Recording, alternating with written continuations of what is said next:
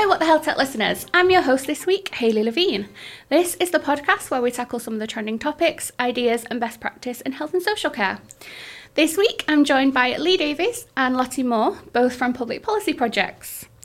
So just a little bit about them. So Lee's worked in the world of healthcare and life sciences for over a decade. Long time, Lee. In this time, he ran the largest healthcare exhibition in the country and has since moved on to Public Policy Projects. I'm going to say PPP from now on because it's easier. Absolutely fine. Where he is looking to tackle some of the biggest issues in healthcare, environment, life sciences through better public policy. Lee's always had a passion for building meaningful partnerships and helping organisations drive better outcomes for people.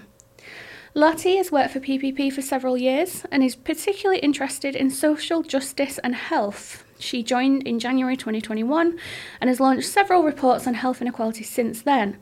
She also works for Professor Sir Michael Marmot at UCL, leading a network of businesses engaged in public health.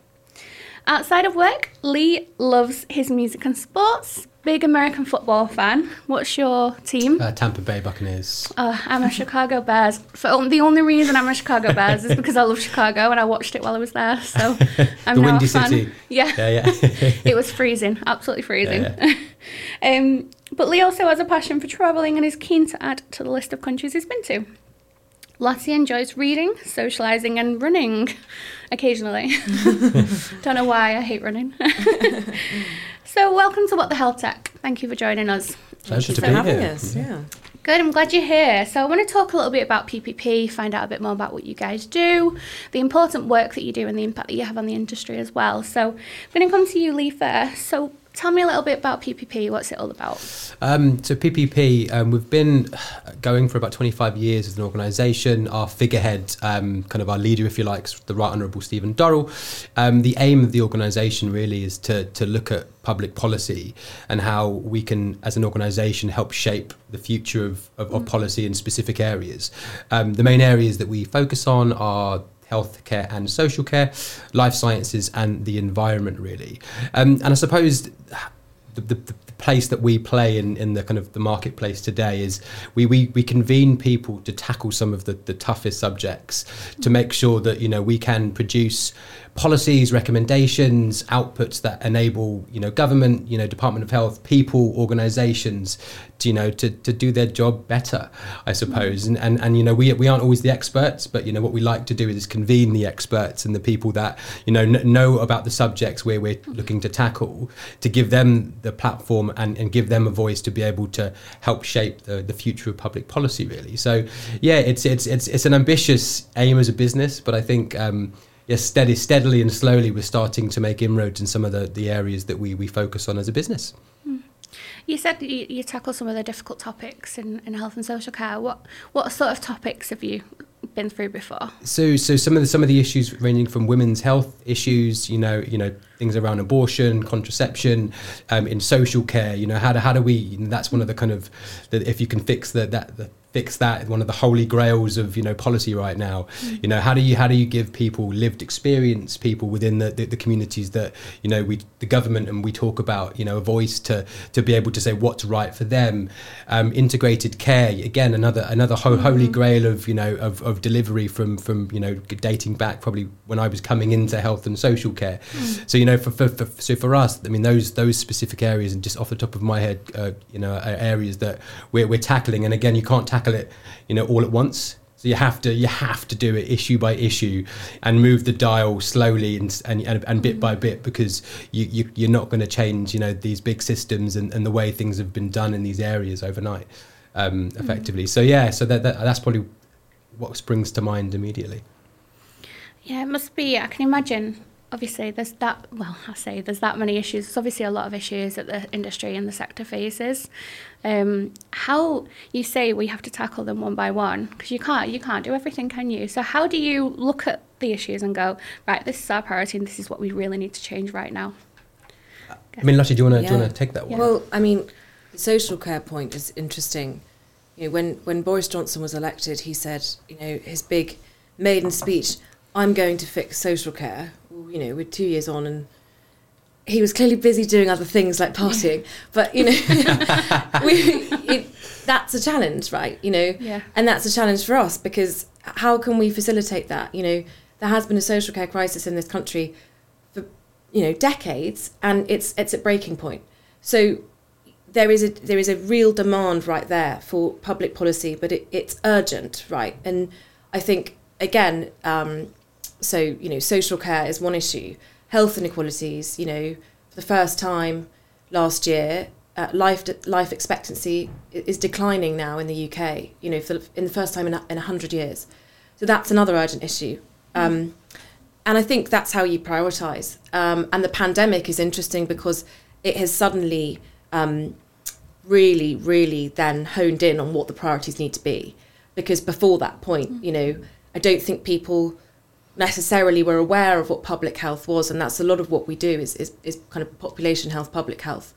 And I'd say, again, the kind of integrated care stuff, ICSs are being legislated for in July, but it's going to be years and years before that system is working properly. So again, how can PPP help convene the right people to make the right choices now that will therefore impact, patients later down the line? So I think that's probably how we prioritise. How difficult is it working with politicians and the government, but also balancing that you want to help, but you also need to keep in mind that the government does have priorities, and how does that work? So we're independent, so we don't subscribe to any political agenda. And as Lee mentioned before, everything we do is evidence-based. So my feeling is that if everything you do is based on evidence and you have experts by, experts through academia or experts through experience in a room, you can't go that far wrong in terms of policy, right? I'm quite confident that the policy that we produce is more is stronger because it's evidence-based rather than subscribing to a particular ideology. I don't know whether you'd add to that in terms of how we work kind of in the wider sphere. No, I agree, and I think in the space that we operate in, I think it is about developing policy that ultimately has better outcomes for people, for getting a diagnosis for a disease, better once you've been diagnosed. How do you find treatments? If there isn't a cure, how do you manage those things when you come through the system? So I think we're our heart, I suppose, as an organisation in the policy areas that we operate in is in the right place. So as Lottie said, is as long as we're convening the people, that are impactful and matter to whatever area we're looking to talk about and create policy for, we're on the right track. And we'll probably touch on it in a bit, but that's how we look to find partners, commercial partners, industry partners, that almost see that value proposition and want to join a movement in terms of changing that policy and that landscape, because lots of the time you can't change policies without industry, commercial businesses, third sector, the providers that that operate in the system. So we just operate in this middle ground space that looks to connect all these disparate organizations and groups that actually, when you bring them together, actually you find that there's some seriously strong common ground, and there isn't always a consensus, and you'll never get that, but the idea is to find the strands that people can agree on, and how once agreed we can move forward better public policy, but ultimately just better delivery of care for people and in society, predominantly obviously in the UK. Yeah, I think we've been working with PPP for around 6 months now. So the whole of Radar Healthcare, lots of different people in our organisation have been getting involved in some of these groups, and what I've loved the most is how open and how non-judgmental these conversations are. So that you've got forums where you can sit in and discuss the challenges, and you don't just have the industry, you have patients, you have people that look after patients. I think I was sat on one and there was a parent of a patient, and it's just so good to be able to have an impact on those people with those stories. And we've loved kind of being involved in this so far, because I feel like we are able to kind of make an impact and influence some of those discussions and bring in our expertise as well. And I think it's just a really nice thing that you're doing. Thank you. So, welcome. So Lottie, policy analyst, what does a day look like for you? Well, every day it's different, but that's like classic in a good way. answer, sure. A lot of what we do, so we, as well as health and social care, we work life sciences and also environment and the climate. So I think a lot of what we do is I suppose, kind of brainstorming as a group. There's a lot of kind of creativity. What did you read on the news this morning that made you think, oh, that that's a problem. What are we going to do? Well, how can we do something about that? Is there an appetite for that? And then I think as well, when you're actually delivering policy, you're creating these policies. There's a lot of research. Writing stuff. I often I hold myself up in a coffee shop and put my out of office on, because at some point, you've got to write the reports and produce the kind of outputs. So I think, every day is different. And there's a lot of networking. There's meeting people. There's we've been talking about convening, where, how do you know you're convening the right people? You've got to go find them, you've got to talk to them, so I think, there's networking and it's a very, very, a really sociable job. That's good. That's what you want, isn't it? You don't want to be locked in a room on your own, no. just trying to figure out life. We don't do that at PPP, just to be clear. Yeah. So coming back to the way you prioritise policies and kind of decide what the best approach is, for you, what does success look like? What's a good policy? How do you work through that? Well, it's a big question probably to answer. Do you want to start, and then I will take over when I formulate some thoughts? I think you only start doing, we only take this stuff on because we do want to make a difference. But I think it would be wrong to assume that the government is the only audience that we want to influence. That's not true. For example, with our ICS Futures series that we're launching, we're bringing ICS leaders together because we want, ultimately they're the decision makers at the moment, or well, they will be. So how can we create discussions that impact the way that they work going forward? And ultimately then it's making a difference to people's lives, with health inequality, for example, which is, my kind of like super interest, is ultimately, it's not right that a baby born in Gateshead will live 15 years less than a baby born in Guildford. That's not okay. So I want to do something that ultimately reduces that statistic, which might seem idealistic, but you don't go into a kind of policy role. Policies, if they are right and good, they can change lives. And I think that's ultimately why I kind of get out of bed in the morning, what success looks like for me at PPP. Yeah, and I think my background, I didn't come from the policy landscape, and my understanding and I've developed and formed my own ideas about what good policy looks like. And there are policies that are driven at government level, trying to pass legislation, but that takes a long time to be able to get those dials to move. But for me, there's just policy that, from an organisational perspective, what can organisations do, businesses do to enhance the lives and what people can, the health outcomes, I suppose. Our health inequalities work. We have a programme around what businesses can do, and that's not aimed at the NHS per se, but what can, businesses as anchor institutions, as employers, what can they look out for to make sure that their staff, their employees, that they're not suffering from health inequity, and how can they intervene as a business, as a kind of employer to help, the system, because actually if they could do that, the burden on social care, the burden on, the NHS will be reduced if we can change the role of the business and get businesses and, lots of businesses have, people and culture directors now, and that's the right route to go down, because if you can take care of your employees, they can actually go to a GP appointment, actually that, how can we create policy just within that framework to be able to, to help the outcomes of the people and the patients that, the NHS has to speak to and deal with. There's so much that you guys can do, and there's just such a huge impact that you could have. But I can imagine it's such a big beast. Like, where do you go? Who do you talk to? How do you get the policies approved? What does the process look like for that? Yeah, I mean, that's a really interesting question. There's not really a standard formula. Everything's very different depending on what the topic is and also what the time frame is. So I suppose we start right at the beginning. It's looking at from I suppose a wider societal perspective, is what's going on in the world. Is there a gap? Is there a niche that's not being filled that we could fill?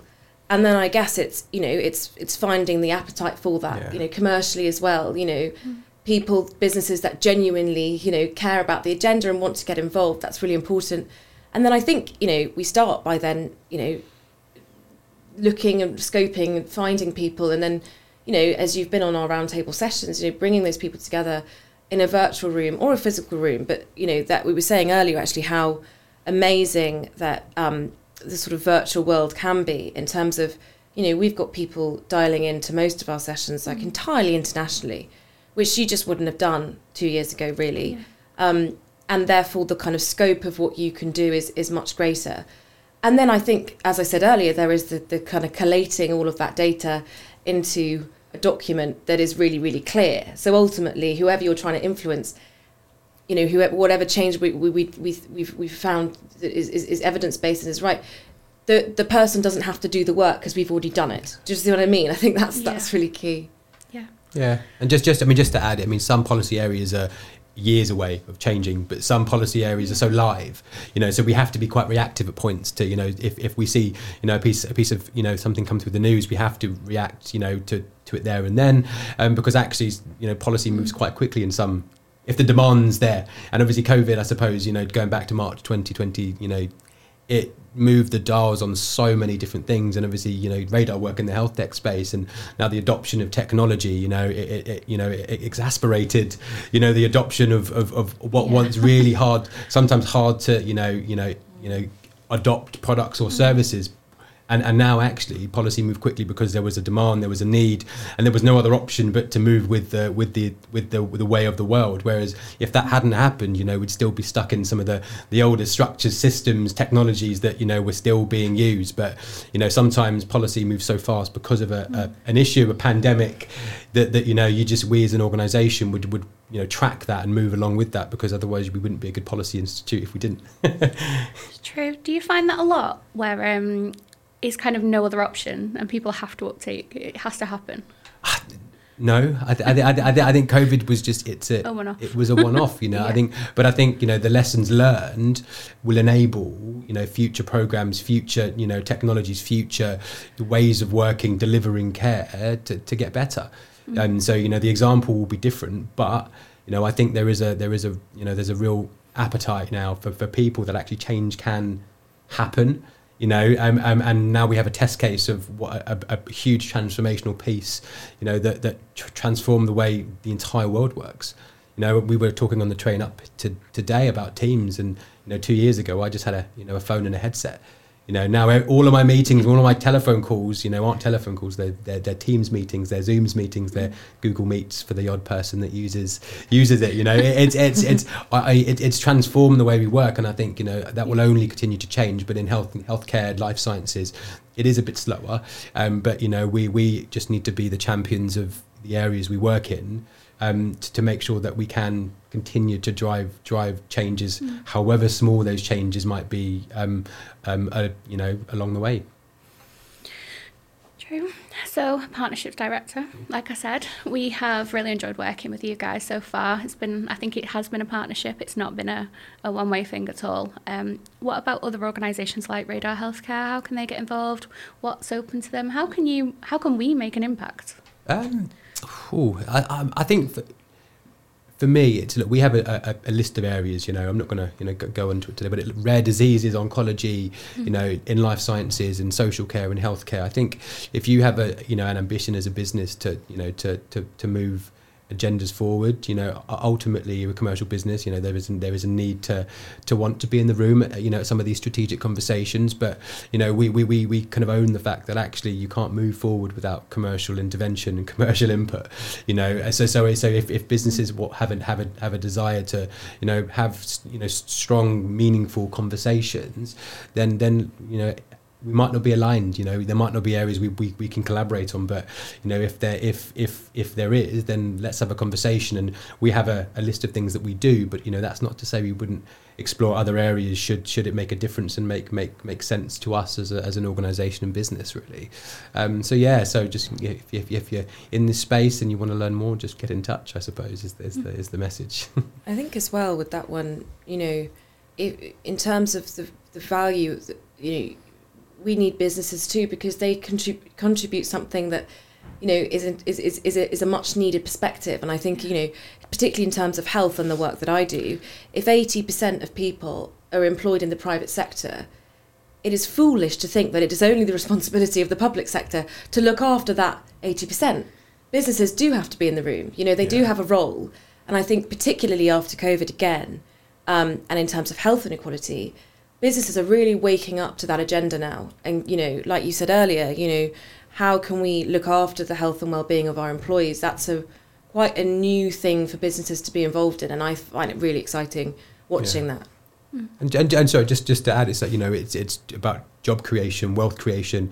The more wealth, the more jobs that are created, the less poverty there is. So for us, bringing that business voice to the table is essential, because it will only help, on the and support the systems that we have, predominantly here in the UK is where we operate. But that kind of piece for us is quite important, and it's kind of a common theme actually. You see, health inequalities. We have a program on it, but it weaves throughout the entire program of work that we have, whether we're talking about clinical trials or access to rare diseases, underserved populations. If we can create more jobs as a society, as a country, then that is the positive effects on healthcare and wellness and mental health, and all of it kind of comes as a part of that process. So that's kind of probably what I would add to that. Yeah, and I think as well, Stephen, our chair, always says, if you give someone a friend, a home, and a job, you will do more for their health than you will if you're a doctor in a white coat. In the, the social determinants of health is so important, and actually employment is one of those. A massive, good health is caused by good employment. People want to work in meaningful jobs. People don't want to sit at home all day. That stereotype, I don't believe is true at all. And so actually, people want to feel like they're making a meaningful contribution to society. And in turn, that affects their health, and that improves health outcomes. So, that's particularly the kind of health inequalities agenda, and where business is really important, is that businesses create those jobs, and those jobs do ultimately improve people's lives and improve people's health outcomes. So I think that's particularly within the health work that we do, where the role of business is so important. We spoke to Big Ian. I don't know if you've heard of him. Yeah, we've heard of Big Ian. Big Ian. I think the name speaks for itself, Lottie. Yeah. I'd love to meet him. He'll be at an event next week. I'll just see him. You Big Ian. You can't miss him. There you go. He's very tall. If you're watching Big Ian, we'll see you next week. Yeah, he used to be a bouncer as well. That's where he came from. Okay. So we spoke to him, and he said there are two types of people in the world: the helped and the helpers. And he said if you don't need to be helped, then you're naturally a helper. Because like you say, people don't want to not help. They want to have an impact. They want to help, and they want to know how to help. And sometimes even it's the smallest things. I think he said a quote that will always stick with me, and that was you can't help everyone, or something. You can't help the thousands, but you can make an impact on your street. And I think that's just so lovely, because you don't think, sometimes I think when you think about helping, it's like, I've got to do everything, I've got to give loads of money to charity, and I've got to stop my life to help people. But actually it's the small things, and it's the little impacts you can have. And like you say, just be a friend. You don't need to train to be a doctor and give your whole life to it. So agreed. Yeah, we should go and chat to him next week. I look forward to meeting him. Yeah, very interesting man. He does a lot of great stuff. So going back to kind of health and social care, why do you think public policy is so important for this industry? Yeah. I mean, I'll start and then I'll probably hand over to Lottie. I think it's so divisive. I think everyone, in their lifetime will need healthcare, whether that's seeing a GP, whether that's seeing a doctor, and then in the flip side is social care. Whether it's getting or going into a care home, getting, care at home. I've had family members, on all sides of the system. So it's an area that just, it touches everyone at some point, even if it doesn't touch you at today or this point in time. Mm-hmm. So for me, it's that area that if you're never going to fix it, you're never going to please everyone. But what you can do is you can aim and you can set the right, framework to actually help deliver care across that spectrum. So for me, that's why we, have a focus on it. And I've, spent most of my very, short career in this space, because it is meaningful. Yes, it's a job and it pays the bills, but having conversations and being in rooms where people are trying to make a difference, it just enables us to have me personally, a bit more of a meaningful purpose to the work that I do. And you can hopefully see the passion in the work that we do and how we present ourselves as people, because it's if we can fix it, then mum, granddad, their lives might be a little bit more comfortable whenever they need the services that genuinely the NHS and social care can provide for them. So I think the NHS is interesting as well, because a lot of our work is international, and I think the NHS as this sort of national unifying body. We see health in this country as a right. We have a right to good health. Internationally, that's just not the case. Health is a luxury, and that's why you need public policy, because until everyone has health and they see it as a right, not a luxury, then I don't think we'll ever be out of a job, because that's why you need public policy. And even within the UK, Don't say that, Lottie. We might, if we fix social care, we might. No. But within the UK, we need. Again, access is not equitable. So, that's why you need public policy. And that's what health is so important. People always say healthy societies are happy societies. And it's true, they intersect. And I think that's why it's important. Yeah, definitely. Has there been any standout moments for both of you for where you've done something, or you've been involved in a piece of work and you've seen the impact that it's made? Start with you, Lottie. Yeah, so we've done a women's health project, and we were convening group, women and men, experts across the world to discuss. I think we were talking about contraception, and I really wanted to. We worked really hard to get women with lived experience, not just from the UK, but we actually had a medical student from Ghana on our call, and she joined the call, but she had her camera off, and she typed into the chat, "It's not safe for me to talk about this, so I'm here and I'm contributing, but I can only type."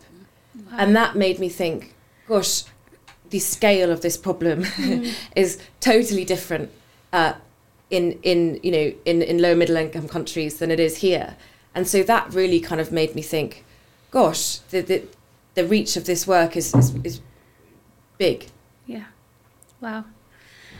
And me. And for me, I think, one of my colleagues, Anna, she runs a rare diseases program that looks to, it was almost an odyssey if you have a rare disease for some people and patients, to find, a diagnosis for what you have, and ultimately, obviously, rare diseases typically don't have cures. But what we've done as part of our work is create a patient group that sits alongside our industry colleagues, I suppose.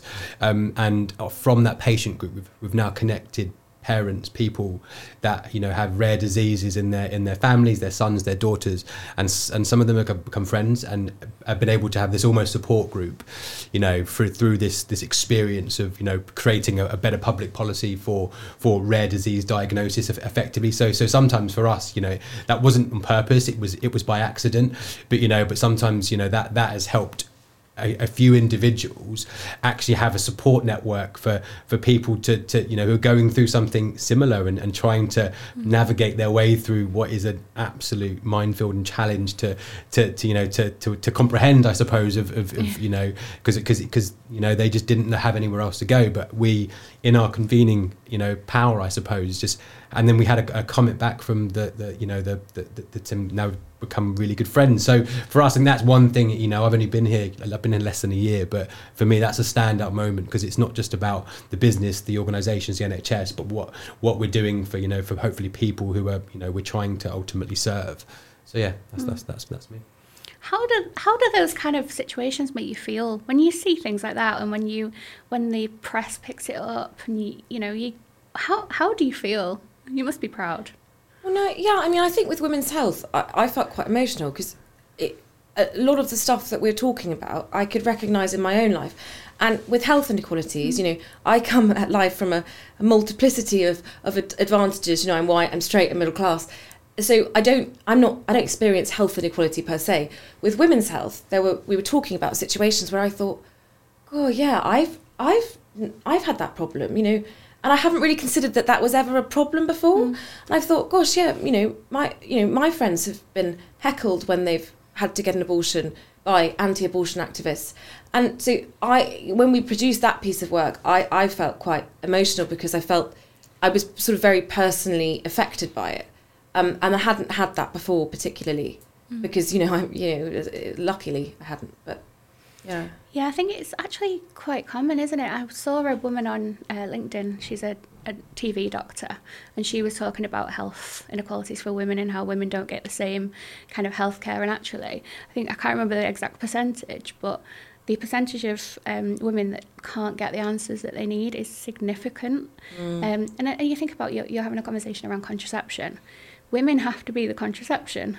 You know, when you go to the doctors, it shouldn't be the case where women have to go through all of this, and it should be an equal thing. But, you know, you as a partner should be able to have a discussion and say, who wants to take the contraception? It shouldn't, you know, there's so many inequalities in it. You know, it's not right. There was a thing a few years ago. They produced a male pill, and it didn't get through clinical trials because it was too, it was considered too sort of damaging for the male to kind of go through this. The symptoms were too severe. What about women? I know, and I was like, well, if the pill had been introduced now, you know, 60 years ago, it's revolutionary. But they tried to introduce it for men, and it didn't get through clinical trials because no disrespect. No. Because men found the symptoms too difficult. Oh. So, you know, again, it's. But I think societally, I mean, it is, you know, obviously now I work in this space, so I get it. Yeah. But I think, you know, because society's been a certain way for so long, it's changing people's, you know, the way their brains operate, and how we're trained to think from a man and a woman's standpoint is tough. You know, people don't like change, and obviously, you know, the status quo for women is obviously not good enough. You know, it needs to improve, it needs to change. But, you know, obviously, you know, by and large, from a society perspective, obviously, men aren't as a group probably not willing to make the change. And obviously I say that, you know, obviously you don't want to group people into the same, you know, category, but, you know, until you understand it, until you understand why, you can change the psychology behind it. You know, it's pretty tough to adjust your mindset. Yeah. You know, if you've this is how it's always been. That's just, you know, that's just my view, and it's just it's a challenge. I think it's no, definitely. We are in 2022 though. Men need to sort it out. Yeah. No, we step our games up. It's internalised by women too. You know, so I think actually, you know, a lot of female GPs that I spoke to were like, well, I didn't know that. You know, I didn't know that wasn't that great. You know, I've been prescribing it wrong for years. You know, actually, you don't need to do that check, or you don't need to, you know.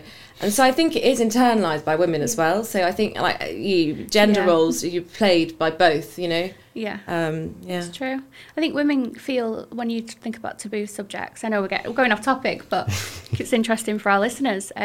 You think about these topics, and women feel nervous to bring things up, and a lot of the times, you know, for a woman to go and buy a tampon, I send my boyfriend to go and get mine, and he doesn't mind. But a lot of men wouldn't do that because it's embarrassing, and then the woman feels embarrassed. And if you're at work and you have to mention it, it's embarrassing. And I think, you know, it's difficult. It's a difficult situation for both men and women to change their mindset that actually this is a normal thing. Yeah. All right, I'll get back on topic now. No, that's great. So going back to kind of the public policies that you work on. So are there any resources that people can get hold of, some of our listeners, if they want to find out about new policies or anything that you guys are working on? Where can they look? Very leave? Yeah, I mean, just head to publicpolicyprojects.com, really. I mean, we have a library of, reports, policy documents that people can digest, look at, try and, get a couple of nuggets to take away back to their day jobs. And that's on everything from, say, healthcare, environment, life sciences. So yeah, just head on over to ppp.com, and yeah, you'll be able to hopefully find some tools and so on, and that can help. Or you can listen to this podcast. Or that is another alternative. There you go. We'll be sharing it, don't worry. So finally, what's next on the agenda for you guys? What's coming up? What's coming up? Gosh, I mean, we've got some exciting conferences. Yeah, so we have a life sciences conference in November in Westminster. We have an environment conference in October that looks at some of the challenges around COP27. We've got a program starting in oncology in the community diagnostic space in June. We've got a clinical kind of research project. I mean, it's probably too much to go through today, but yeah, we're always busy. It's just constantly kind of just trying to just stay relevant, make sure that we're on the pulse when it comes to some of the challenges people, organisations, and sectors facing. Really. Yeah. Can health and social care organisations or carers or doctors, nurses, can they just get in touch? And, absolutely. 100%. Yeah, we'd really love that. Great. Well, what I'll do is anyone that's listening to the podcast, I will put some information in there for people to get in touch if you do want to raise an idea or a challenge or just something you want to get involved with, really. So thank you. We have one more question for you. So this is a bit of fun. We ask all of our guests that come on the show, what is your what the hell tech moment? Now, what this means is tell me a weird and wonderful story that you've experienced in the health and social care world. Now, that could be something that's really, really strange, or it could just be something that's made an impact on your life and a really life-changing thing that's just a little bit different. So I'm going to come to you, Lee, first. So mine's, it's a bit strange, but when I first downloaded the NHS app and I ordered my first repeat prescription using the app, you're able to see your history of prescriptions, not subscriptions. And I went back to obviously when I was a child and found the first ever prescription that I was given as a 4-year-old back in 1993. And it was obviously a drug I couldn't pronounce, couldn't say. But then I Googled it and it was for head lice. I can honestly say, all these years later, I am head lice free. But I found it's fascinating that, even 30 years on, obviously we sometimes say this, NHS structures, we haven't got the information, the data, but actually I, as a patient, just through logging on, found information on myself nearly 30 years prior. It's crazy. So for me, it's I don't work in the system. I can't confess to be a health tech expert, but it was for me. It was funny to see. So I immediately sent a screen grab and sent it to my brothers and said, we probably would have had it too, to be honest. I think everyone has. If you didn't have it when you were a child, you weren't living. That's And what about you, Lottie? So I only had one and I've used it in the Women's Health podcast. So I would just say I am a massive technophobe. So if there's any way I can avoid using technology, I will. So I'm not really deserving to be on this podcast. So that's probably my health tech moment, is that I just pick up the phone and I ring my GP rather than going on the app, because I never remember passwords for anything. So yeah, I'm sorry. Disappointing. To be fair, I'm one of those terrible people that has the same password for everything, because there's no way I would remember. But this is a podcast, you probably shouldn't tell people. Yeah, that's true, actually. You might want to edit that bit out at the end. No, that's great. Thank you so much for joining us today. So next week, we're going to be speaking to Rob Place and Mark Harrison. They work for Radar Healthcare, big advocates for partnership working. Rob supports our partners with training. He's our training manager, and Mark is one of our customer success managers, so I'm sure you'll have come across him at some point. Don't forget to rate and subscribe wherever you get your podcasts, and if you have any questions for our guests, for us, for Lee, for Lottie, then please email whatthehealthtech@radarhealthcare.com. Thank you.